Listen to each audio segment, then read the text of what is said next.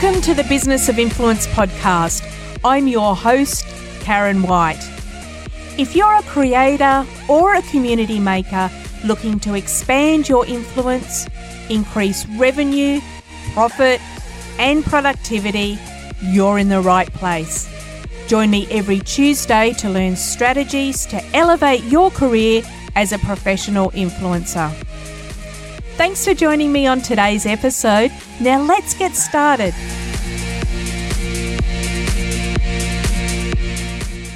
Influencers and content creators want to know, when will they be ready for a talent manager? What does a talent manager actually do? How much do they charge? And will a talent manager actually increase their revenue? In today's episode, we're joined by Kylie Green, the founder and agency director of The Lime Agency. The Lime Agency are a premium boutique agency who offer their talent unrivaled expertise across talent management, influencer marketing, and casting. I'm very lucky to have known Kylie for more than 10 years and have worked with her professionally on a number of significant campaigns and occasions over the last 10 years.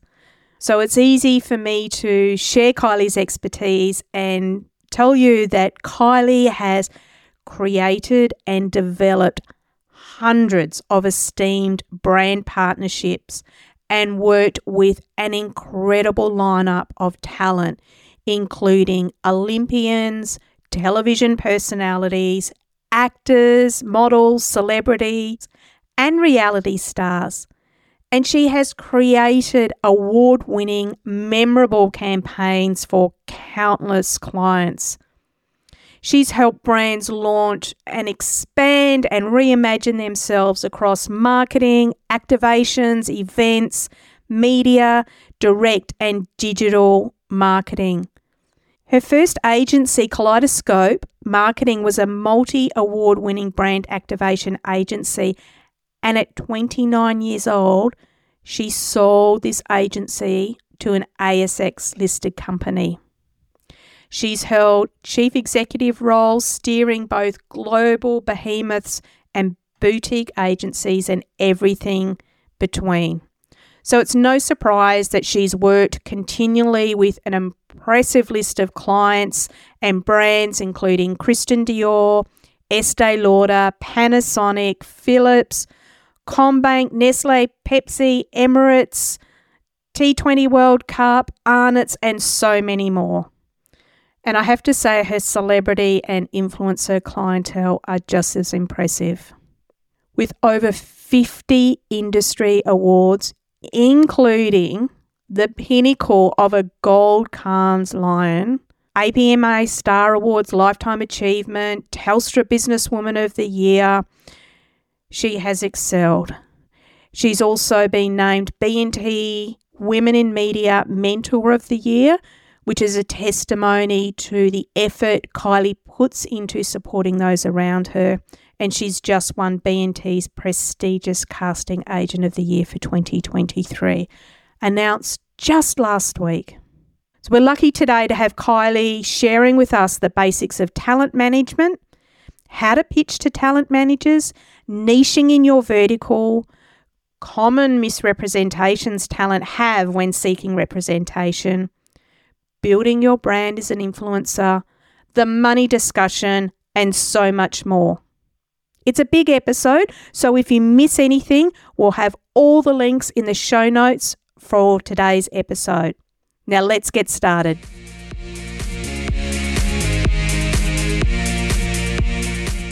Kylie, let's start at the beginning. One of the questions that I'm asked a lot about is, what does a talent manager do?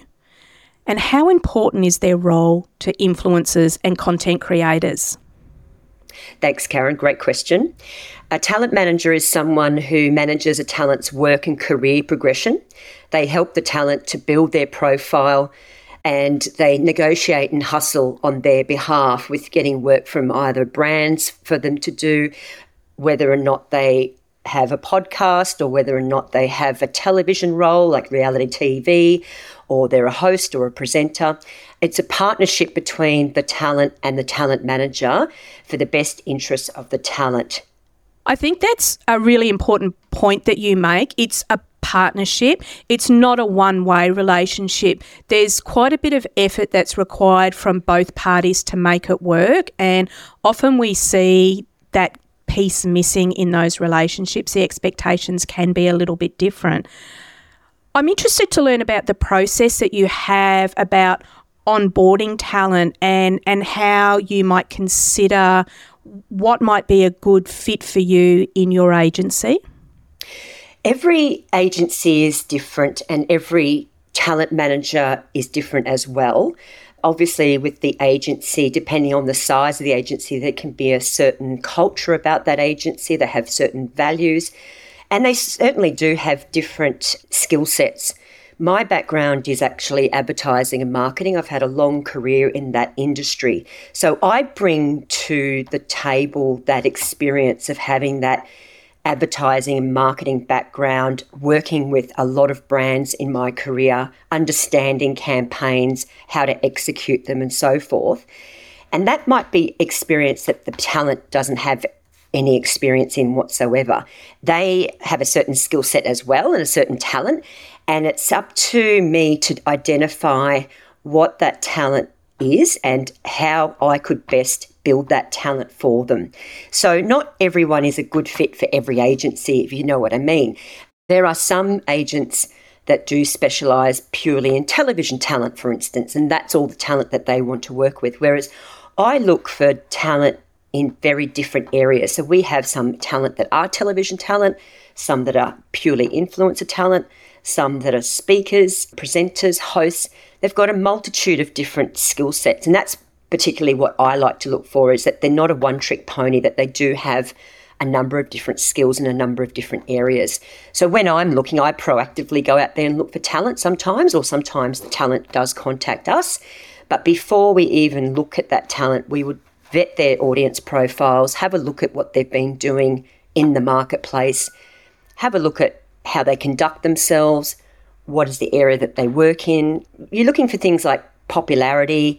Do they align with our values that we have in the agency as well? Is that working relationship going to be, like you said before, a really trusted, open, honest one? And how hardworking they are as well, because obviously some talent out there think the talent manager does all the work for them, and that's not the case. It has to be a two-way street. It has to be that they work just as hard as what we work, and that together it works really well. Absolutely. And it's interesting, I think, your background and your experience and success in marketing, which we've spoken about in the intro, or your awards, and how you bring that lens to the talent manager piece. I think that that is probably not your only unique point of difference, but certainly a strength that you bring to the talent manager piece, because you won't often find people in this talent management space that have worked on that brand side so successfully, and look at how those partnerships might work from the brand point of view. It's definitely a competitive advantage. And I know when we've spoken in the past, you've spoken about, maybe doing a chemistry session with the talent as well, and just exploring that fit a little bit more. That's right, absolutely. At the chemistry session is either done over Zoom or phone or in person, depending on where the talent is based. And it's just to get a sense of who they are, what they stand for, get a sense of whether or not we can work together, because obviously I'm not going to be a good fit for everybody, and nor will everyone be a good fit for me. So it's really important for the success of both parties that we do have that session, that we do feel very comfortable working with each other. And there has been cases where I have done a chemistry session and decided that that talent is not a great fit for us. And for whatever reasons, it might be just that I feel like wrong time, wrong place. It might be that they've had a big career already and they're trying to reignite their career, and I'm probably more interested in up-and-coming talent and talent that's sort of more relevant to today. It could be that the values don't align as well, that they have unrealistic expectations of what they feel a talent manager could do for them. Or it could be the opposite as well. Yeah, definitely the partnership piece. It's got to be a good fit for both sides. So we've had a bit of a chat about what you look for in the talent. When an influencer or talent or content creator is looking for representation, how should they pitch themselves into talent managers? That's another good point and another good question, something that we've spoken about before as well. And I feel that the talent, it's about first impressions, last impressions, in my opinion. So if you're pitching yourself to a talent manager, think of it like going for a job interview, that you're trying to attract someone to engage you or employ you. Why wouldn't you do the same thing when you're looking for a talent manager? And first of all, don't expect that the talent manager knows who you are, because there's so many different talent out there. I mean, 9 times out of 10, we do know who the person actually is. We've watched them on television or we've seen them in the marketplace. But I would say you've got to pitch yourself really quite cleverly and sharply. Like if it's a PowerPoint presentation, if it's a really great email, put a picture with it, because that person might not know who you actually are. And talk about the things that you have been doing in the past. You may have had previous representation. You might not have had any representation. Basically give them an outline of who you are, what you've been doing, and why you feel the time is now that you need to have a chat or engage a talent manager, and what the benefit is and what you're hoping to get out of that. But first impressions count. I mean, I've had everything from a one-line email right through to someone sending me a beautiful PowerPoint presentation on, who they are, what they've done, and imagery and that sort of thing. And it's just like, wow, a wow factor. And then it's either underwhelming or overwhelming to some degree. Yeah, and I guess it depends too what platform that they're dominant on too, because, I guess if they're on television, they might be able to include a show reel or snippets. If they're a speaker, same deal, show reel, snippets.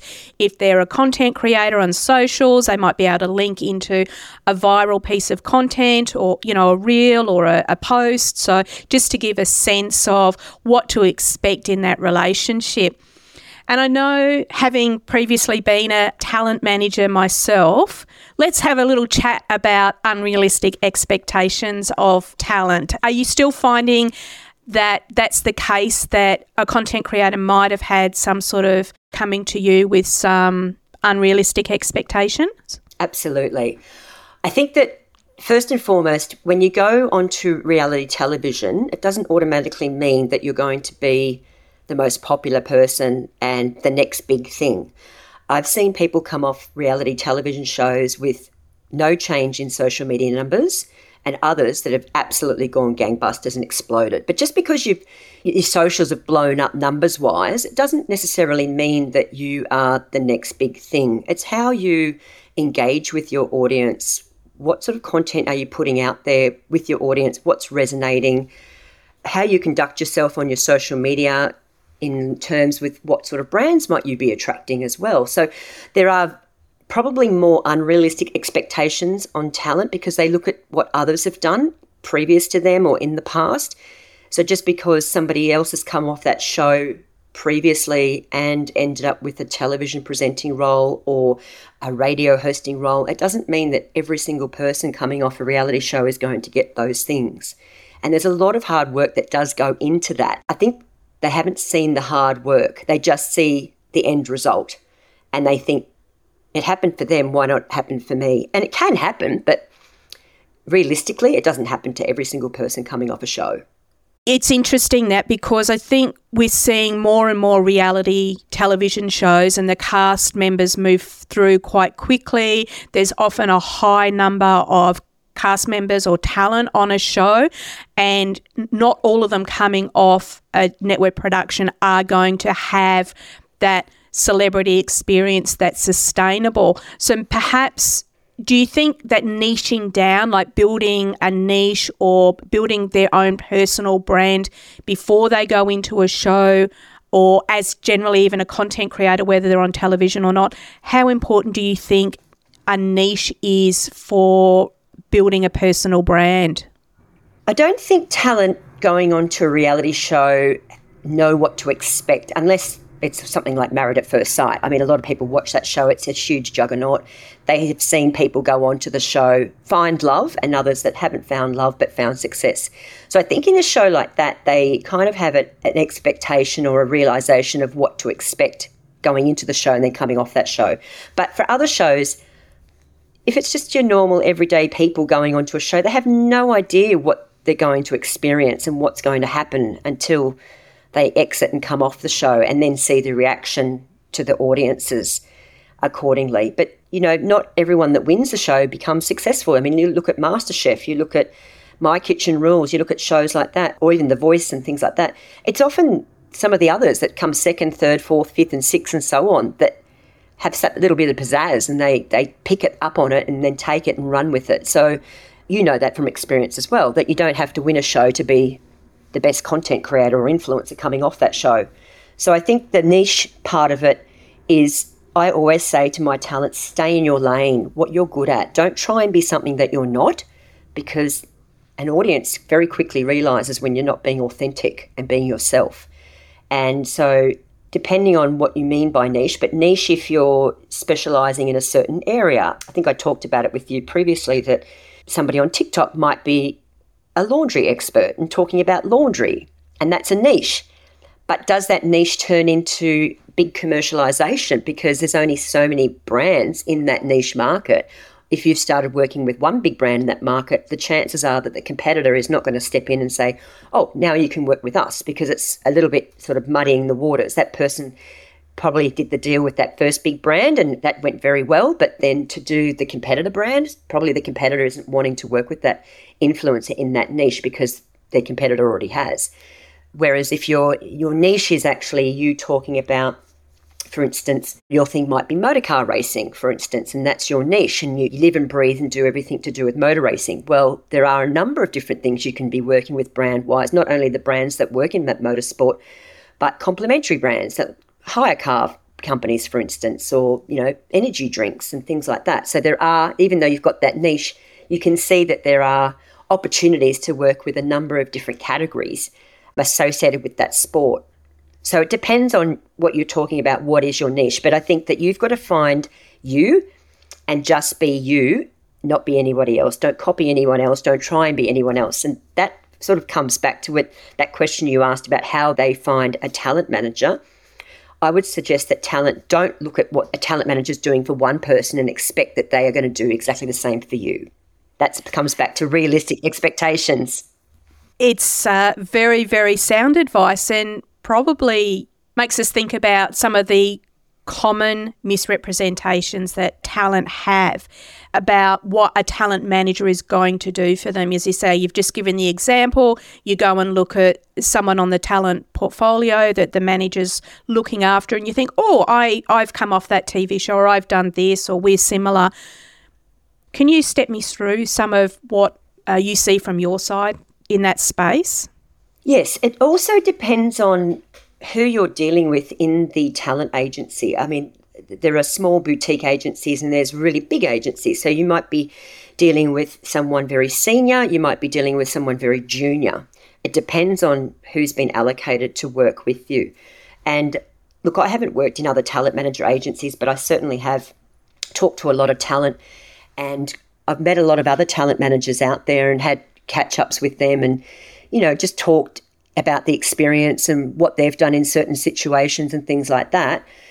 And from what I can gather out there, there are some very good talent managers that are very proactive, that are very much work to a strategic plan with the talent and have their best interests at heart. And there are others that just wait for the phone to ring, that just sit there and take emails and take phone calls and wait for a brand to approach the talent.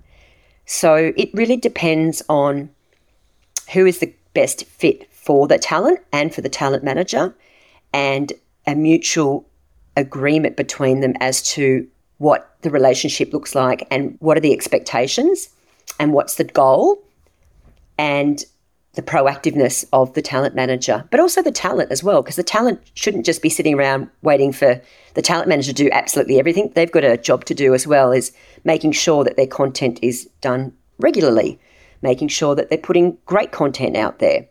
making sure that they are conducting themselves in public at events that they're invited to, making sure that they are probably steering away from being too political, associating themselves with brands that probably their audience might react to, for instance, gambling and things like that.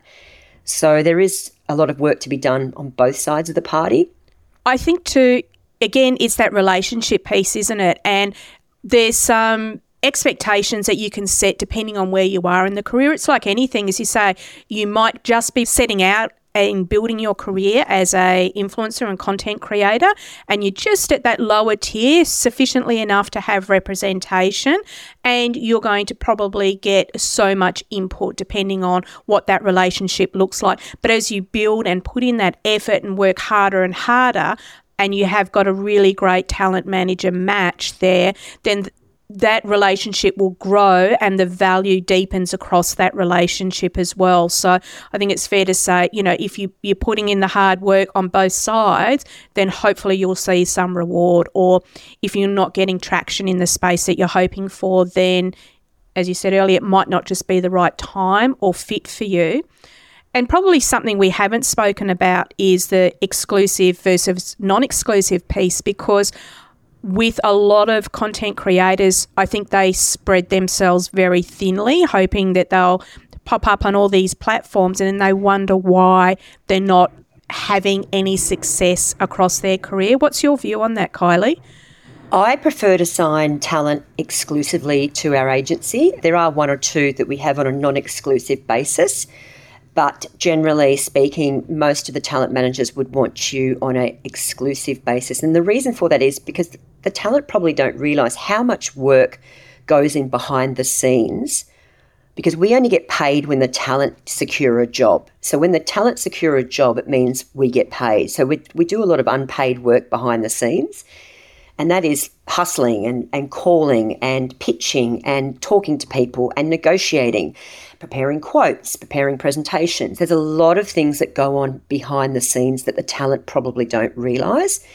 And for that reason, to be fair, you should look at signing exclusively with a talent manager versus non-exclusively. Because if you're signed with 3 or 4 different agencies, why would one work harder than any of the others on your behalf? And what if they did work a lot harder, but then the brands were contacting the other talent managers and doing the deals through them? So you can sort of see the benefit of having that exclusive relationship with one manager, because that means that you're building that trusting, open, authentic relationship with them. What we do is we share work in progress, so our talent can see, any time of the day they can log in and have a look what we're working on for them, see that we are, pitching them, working on brands, quotations, things like that for them. I've always held a quite firm view that exclusive relationship is the one that's best. And perhaps that's why, again, we talk about relationships, and you've got that trust, you've got that depth of communication, and you are both working towards some really solid goals. When you have that non-exclusive relationship, the talent manager, who really carries a huge amount of responsibility and their own reputation in putting talent forward for jobs, if there isn't an exclusive relationship, it's hard to feel motivated and driven to really push those talent forward into the deals. So huge fan of exclusive relationships when the talent are at a standard that warrants representation. Exactly. And I think the other point to make there is that, if you're pitching talent to a brand, to an agency, to a show, and they say, oh, someone else has already put that talent forward, it just makes it quite uncomfortable and a little bit unprofessional. And again, my reputation is really important, as is yours, Karen. Like, we don't want to have our reputations damaged, because we've built our careers over a very long period of time, and I want to make sure that, I'm delivering the best talent to our clients, to our agency clients and to our brand clients. And I don't want to be seen as shopping around somebody that 10 other people are shopping around as well. And that works two way for the talent as well, when they've got the benefit of all that reputational risk and reputational equity that you have with brands can come to you and when you put someone forward, they know you're putting the very best person forward for the job. And I spoke about this in a recent episode 7. I think I'll link that in our show notes, about the different ways brands choose influencers to work with. And one of the really good things about having a quality talent manager is that reputation that they bring to the market, and brands can confidently work with them, and brands will often come to a good talent manager to act as a scout as well. So there's lots of benefits in there. A lot of the clients come to me, not just for the talent on our books. Quite often they actually say, could you please recommend a talent for this particular brief? And I can go off book, or I can join forces with yourself, for instance, and we can go out to market together. And, there's a number of different ways that you can skin a cat, basically. So it's not just looking at the talent that we represent solely just on our books. We can go off book, we can go internationally, we can go anywhere, but they know our reputation. They want to work with us. They know that we deliver, and that's why they come to us. Yeah, scouting is something that's not often spoken about in the industry, but certainly happens. I want you to tell me, is a talent manager a PR or publicity person? Absolutely not. And that's another unrealistic expectation, and one that I've talked to a lot of talent managers about, is that they feel that you are managing their PR, their publicity and public relations in relation to getting them invitations to certain events. We don't get paid to do that. You would have to pay a PR person, a retainer, to do your PR and publicity.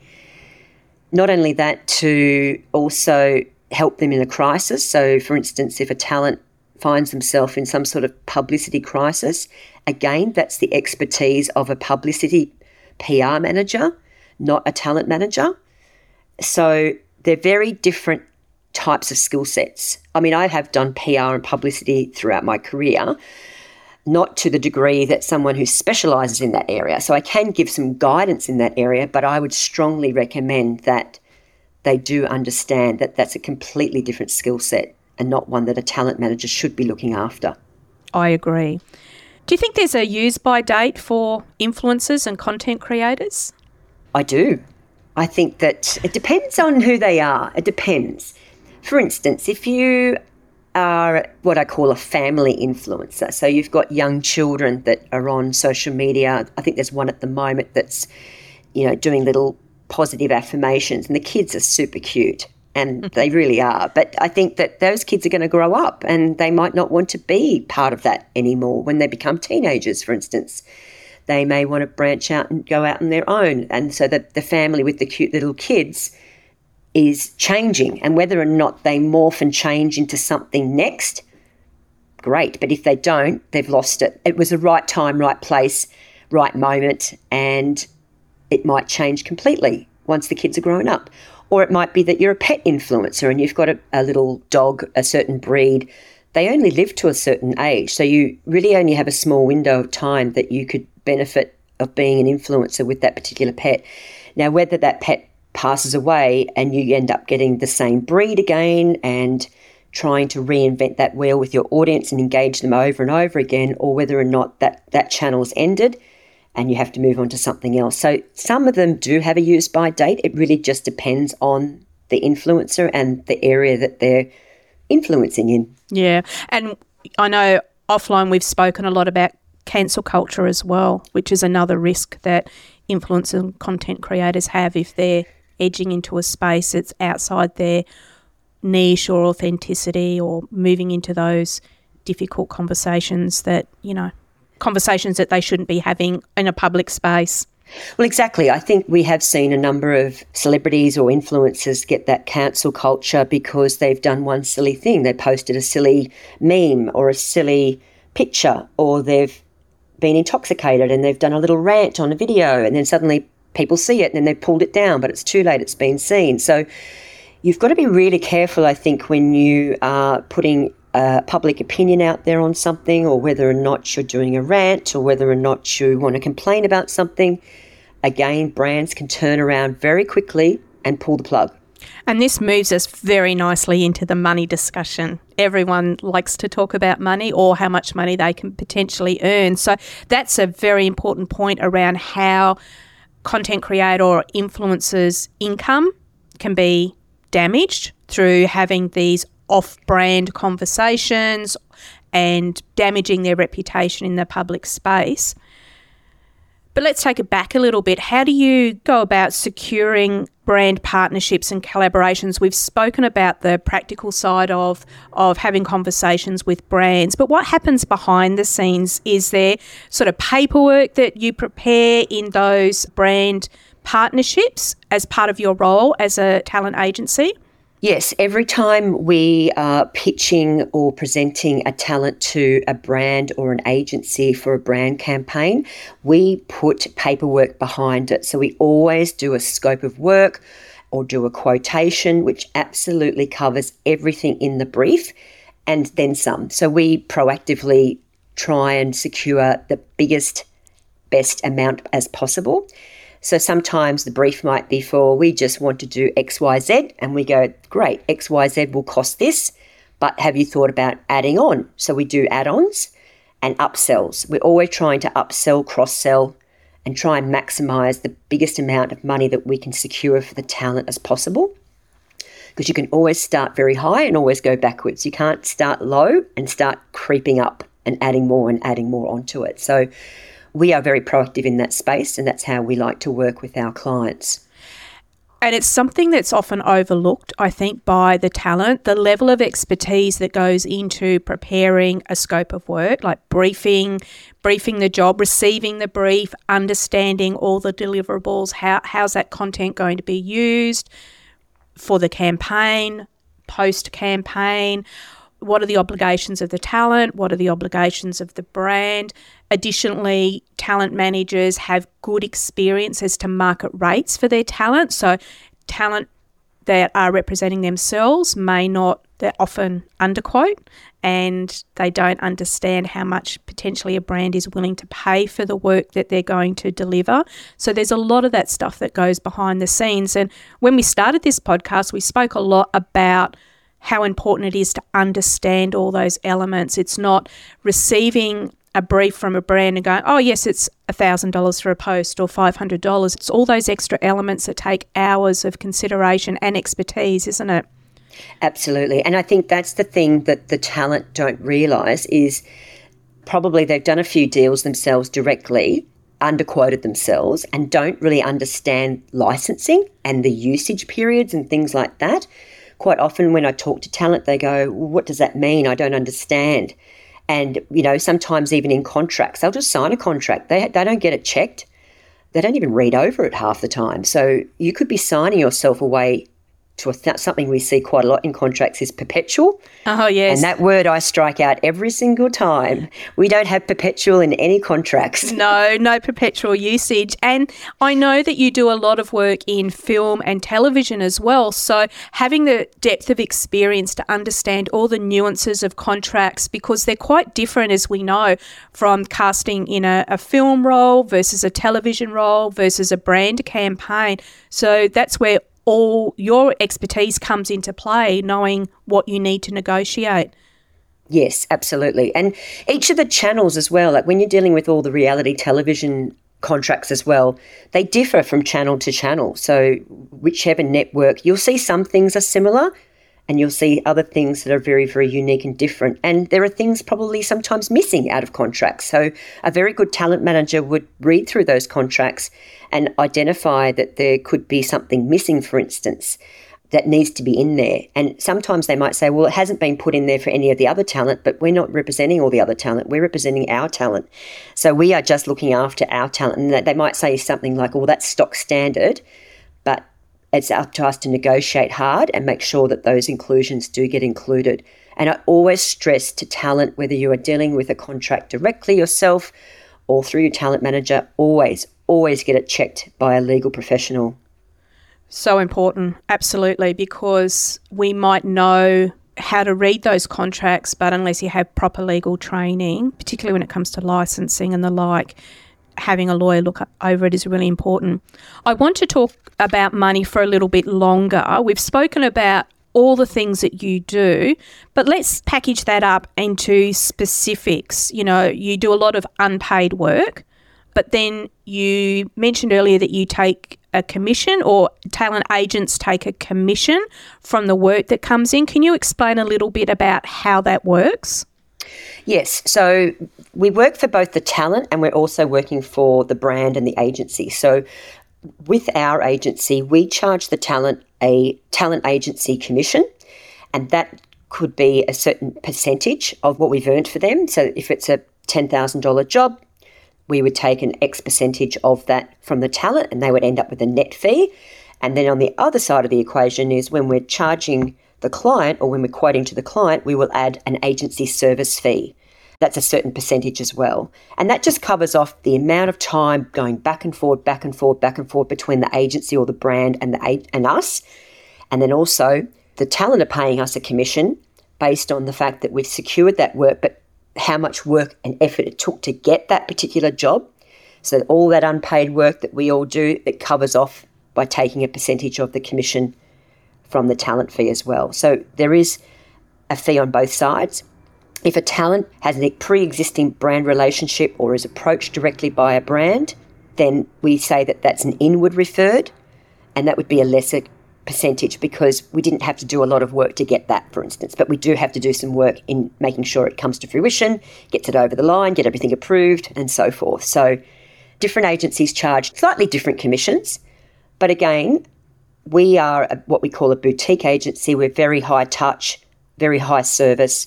I believe that we have a quite a superior level of service, and therefore we're not the cheapest, probably more the premium side of things, but our talent know how we work and the type of work that we do for them, and they're very, very happy with the work that we do for them as well. Yeah, and I would agree. You know, your reputation, as we said, comes first, and you have certainly didn't win all those awards because you're not delivering on the promises there. And it highlights why that there is a certain threshold that agencies want before they sign on talent, because all of that unpaid work, no one wants to work for hours and hours or days or weeks on end for small jobs. I know previously, you know, we've worked on jobs where they can take 7, 8, 10 weeks to negotiate, and you just don't know until that contract's signed if that job's going to come in. So that's where that trust and value comes in, and why talent managers expect that capacity or threshold before they sign on talent. Just on that too, Karen, I think that a lot of the talent out there that are starting out, or, you know, just starting to think, well, I've got a little bit of an audience here, they're probably best starting off on the actual marketplace platforms before they start to consider having a talent manager. And the consideration is that if your earning capacity is currently 0, for instance, there's no reason to be signing with a talent manager when you haven't had any earning capacity whatsoever. Probably best to put yourself on those platforms like your Tribe, Vamp, those sorts of things, where it's an end-to-end marketplace. So you put your profile on there, it's a self-managed account, the briefs start coming through, you can apply to be considered for those jobs, and then you can secure those jobs through the platform as well. And they're usually smaller campaigns looking for a number of different influencers, not just, some of them might be looking for one influencer for one campaign, but some of them, usually they're looking for a dozen or so micro influencers or niche influencers. So it's a good place to start on those platforms when you're starting out, just to get a bit of a feel for how things do work. And you can be on multiple platforms. You don't have to be on just one. You can actually put yourself on 3 or 4 of them, for instance, so you've got a number of different opportunities to apply for different briefs. Yeah, and that's a great recommendation. It gives talent an opportunity to cut their teeth in professionally managed campaigns. And as we spoke about in a recent episode, which we'll link in the show notes, that a lot of these platforms have evolved now where they'll actually have talent managers or talent scouts within the platform agency. So brands are going to them, and then the platform will go out and scout either from their pool of talent that are registered with them or elsewhere in the market. So it's a really good space, I agree, for people to start. Productivity and time management is a really big thing as well. And often we see influencers or content creators or talent coming through and they're trying to juggle perhaps their full-time job. They're sort of just on the cusp of developing this career and they want to transition into becoming a influencer full-time. How does a talent manager help creators prioritise and manage their time? Good question. It's not up to the talent manager, well, in my opinion, it's not up to the talent manager to babysit or take care of all of the business for a talent out there. They need to be quite self-disciplined. Look, we've got a number of creators or talent on our book that do have full-time careers, and what we do is we help them and guide them with giving them some structure around how to manage their week on top of their full-time job. So that might be that they have a weekly social media plan. And it could be 7 days where they just sit down and go, okay, I'm going to make sure that I create my own content every second day and post that, whether it be stories on my Instagram or a feed, in-feed post or a TikTok video or so forth. So depending on how many platforms they're on and what they're currently using, we always encourage them to make sure that they've consistently got really relatable content that's true to their brand going out on their social media, and certainly in between paid campaigns, because no audience wants to see an ad after ad after ad after ad. They don't mind being served ads because they follow you and love you and they trust you and your recommendations, but when you are feeding them nothing but ads, the fatigue will set in very, very quickly. So they've got to put the hard work in and they've got to plan their week around their content. So if, for instance, we know that we've got 3 brand campaigns in for one particular talent all at the same time, we set the expectation with the brand as to when the talent can physically post that. We don't want to bombard their audience. So we will often say, that's great that you've secured them for that campaign, but we would like to put that particular content out there 2 weeks from now. Does that work within your campaign timeline? And often they'll say yes. And if it doesn't, it might mean that we juggle around something that was scheduled for this week, which could actually move to next week and so forth. So we make sure that there's space around advertising and brand campaigns and making sure that our talent are doing content in between. But also with our talent, deadlines are really important, really important. So if we've got talent that are not responding via email, not responding via our WhatsApp group, not responding on phone, then we have a problem. So we want to make sure that our talent are delivering to the deadlines for content. We want to make sure that they're going above and beyond, because happy clients mean repeat business. They'll keep coming back. Whereas if you tick the client off by missing deadlines or not following the brief or delivering substandard content, then that reflects badly on us. It reflects badly on the talent, and the likelihood of getting repeat business is minimal.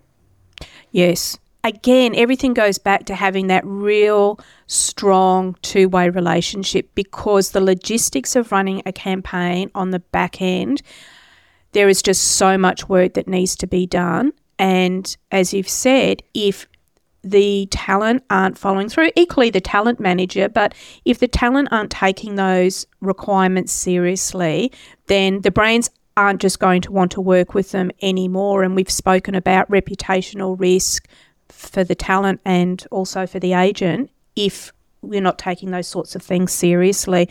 So there is a lot that goes in on the back end. I know in your advertising career that you've brought a lot of product to market for brands, and you've also worked with talent in this space as well.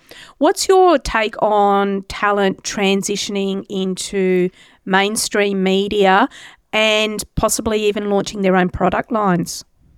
I'm all for it, but it depends on the talent and what the particular product is going to be. Is it relevant to the talent? Like, so for instance, you might be a fitness and sport influencer. Naturally, athletic wear with your brand name on it is going to be a no-brainer. But again, we've seen talent in the past launch products, launch labels that haven't worked, and it's gone pear-shaped for whatever reason. It could be the quality, it could be the delivery, it could be the customer service journey is not there, whatever. But then we've seen some really successful influencers launch incredibly amazing businesses. Kylie Jenner, for instance, with the Kylie range of skincare. Hugely successful. So, yes, I'm a big fan of talent looking at ways that they can monetize their brand, whether that be launching a product with their name on it that they have created bespokely themselves, or licensing their name to a product that gets launched as well. But when it's somebody else managing the behind the scenes and all of the product to market, you want to make sure that it's the right partnership and that you have some degree of visibility across all the different angles. Because if you're licensing your name to a product or a service and that doesn't live up to expectation, a lot of your audience is going to turn to you for answers. And if you don't have the answers, that's going to look really silly. So you need to make sure that you are absolutely 100% across everything and understand the ramifications of when things go wrong and how that reflects on your brand as well. Yeah, there needs to be a really clearly thought out strategy there. It's not something you can do on a whim and say, hey, I'm going to do this, because once again, if you think working on a brand campaign over an extended period of time is logistically challenging, bringing a product to market is more so and potentially has far greater reputational risks. So I agree with you. There's real solid benefit to it, but there's also some drawbacks for the inexperienced or those that haven't done their research. Kylie, you've given us some absolute gold from a talent manager's perspective. But before we finish off, I want to ask you some questions around building relationships. There'll be people listening to this podcast who are really interested in your thoughts on how they can build relationships within the industry. So what tips and advice can you give influencers and content creators to start relationship building? So my tips for talent in relation to relationship building, there's a number of different things that they can do. And my favourite thing to do is networking. I love networking. It doesn't just mean going to an event and meeting people and having a drink. Networking can happen in all forms of in person. It can happen over the phone. It can happen on email, LinkedIn. There's a number of different ways that you can network. And I think the key to networking is making sure that the way you are on your social media is the way you are in person. There's no faking it. So don't try and be one person on social media and a different person at an event. People want to meet you and know that, wow, that's the person that I see on social media, or that's the person I see on television. So networking, there's lots and lots and lots of events out there that you'll get invited to. And it's not just turning up to every single event. It's being very selective about why are you going to the event? What do you hope to achieve by going to the event? Who are you going to be meeting at the event? And how you're going to conduct yourself at the event.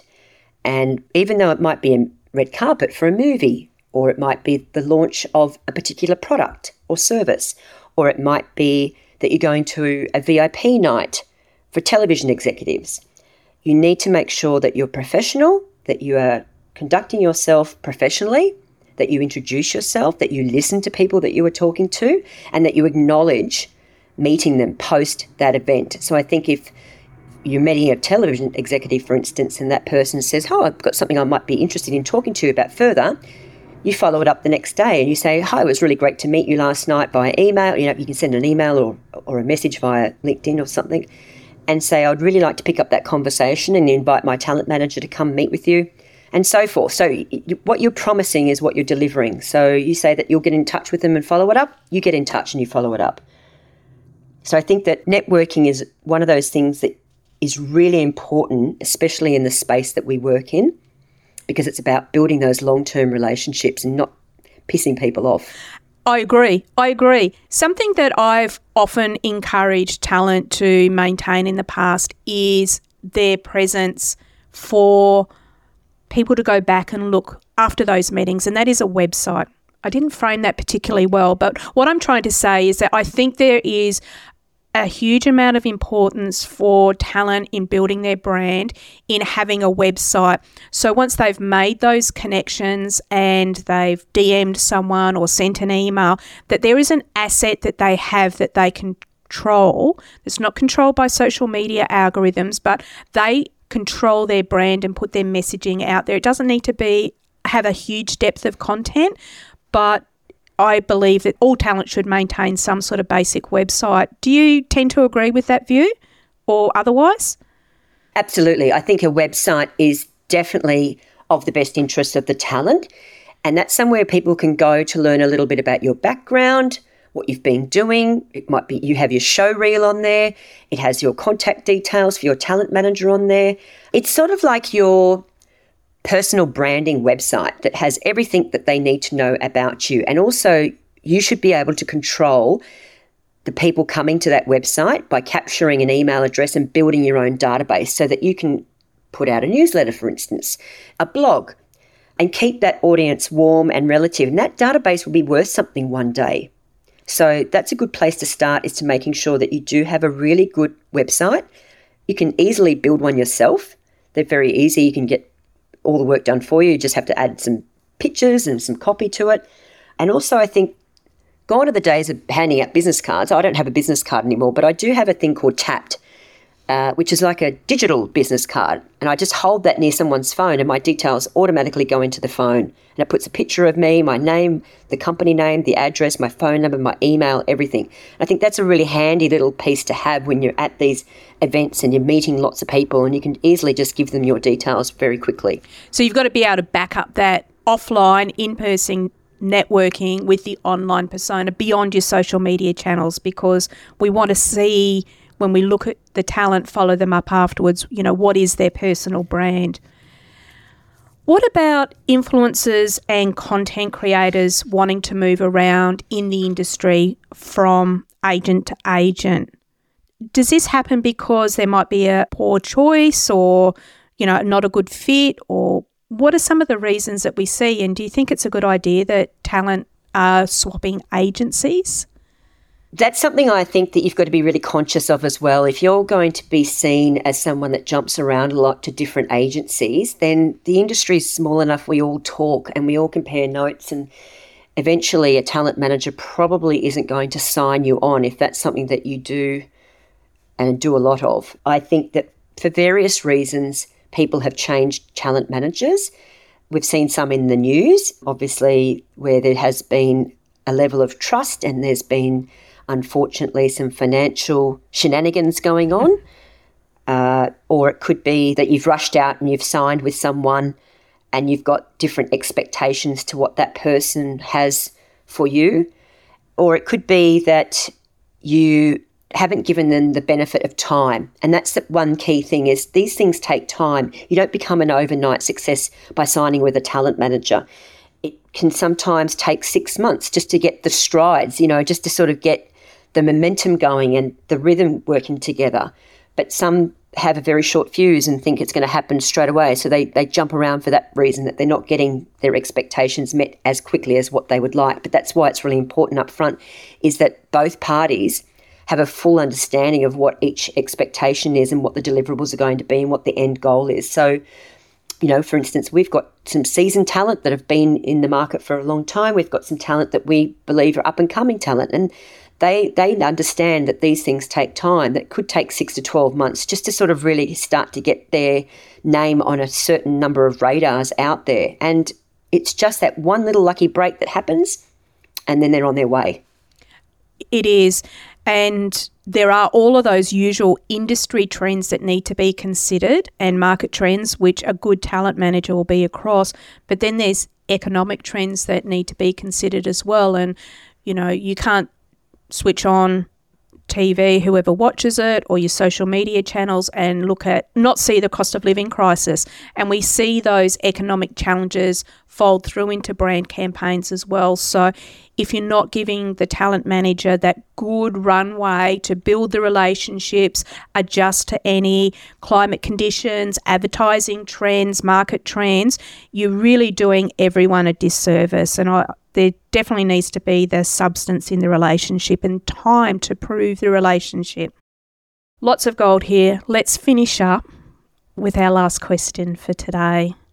You've given us lots of advice. How would you like to finish up our session today with a piece of advice for influencers and content creators looking to be signed by a talent manager?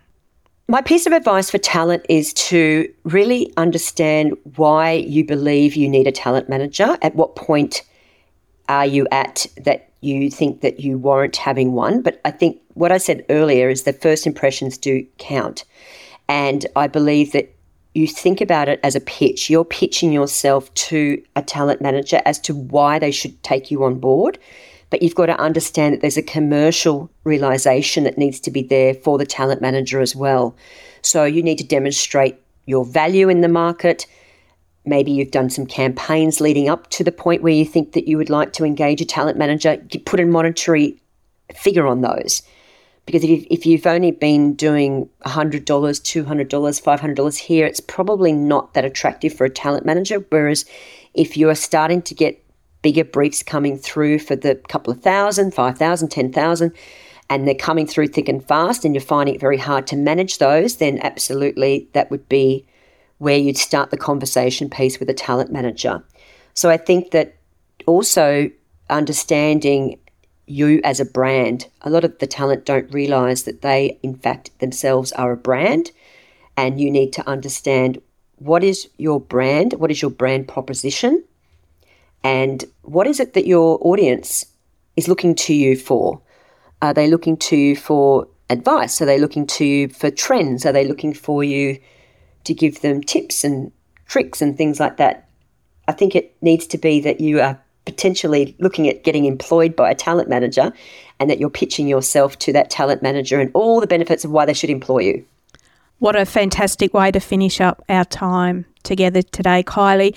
Thank you very much. For those of you that are listening and you want to learn more about the great work the Lime Agency does across brand, film, television, casting, product, we'll provide all the links to their social channels in our show notes, so click through there. Kylie, thank you for your time. We appreciate spending it with you this morning. Thank you, Karen. It's been so lovely to chat with you and your audience as well.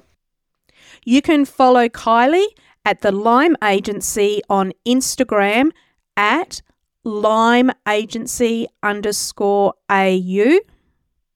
And to learn more about the different ways brands work with influencers, listen to episode 7, How Do Brands Choose Influencers? Until next week, stay creative.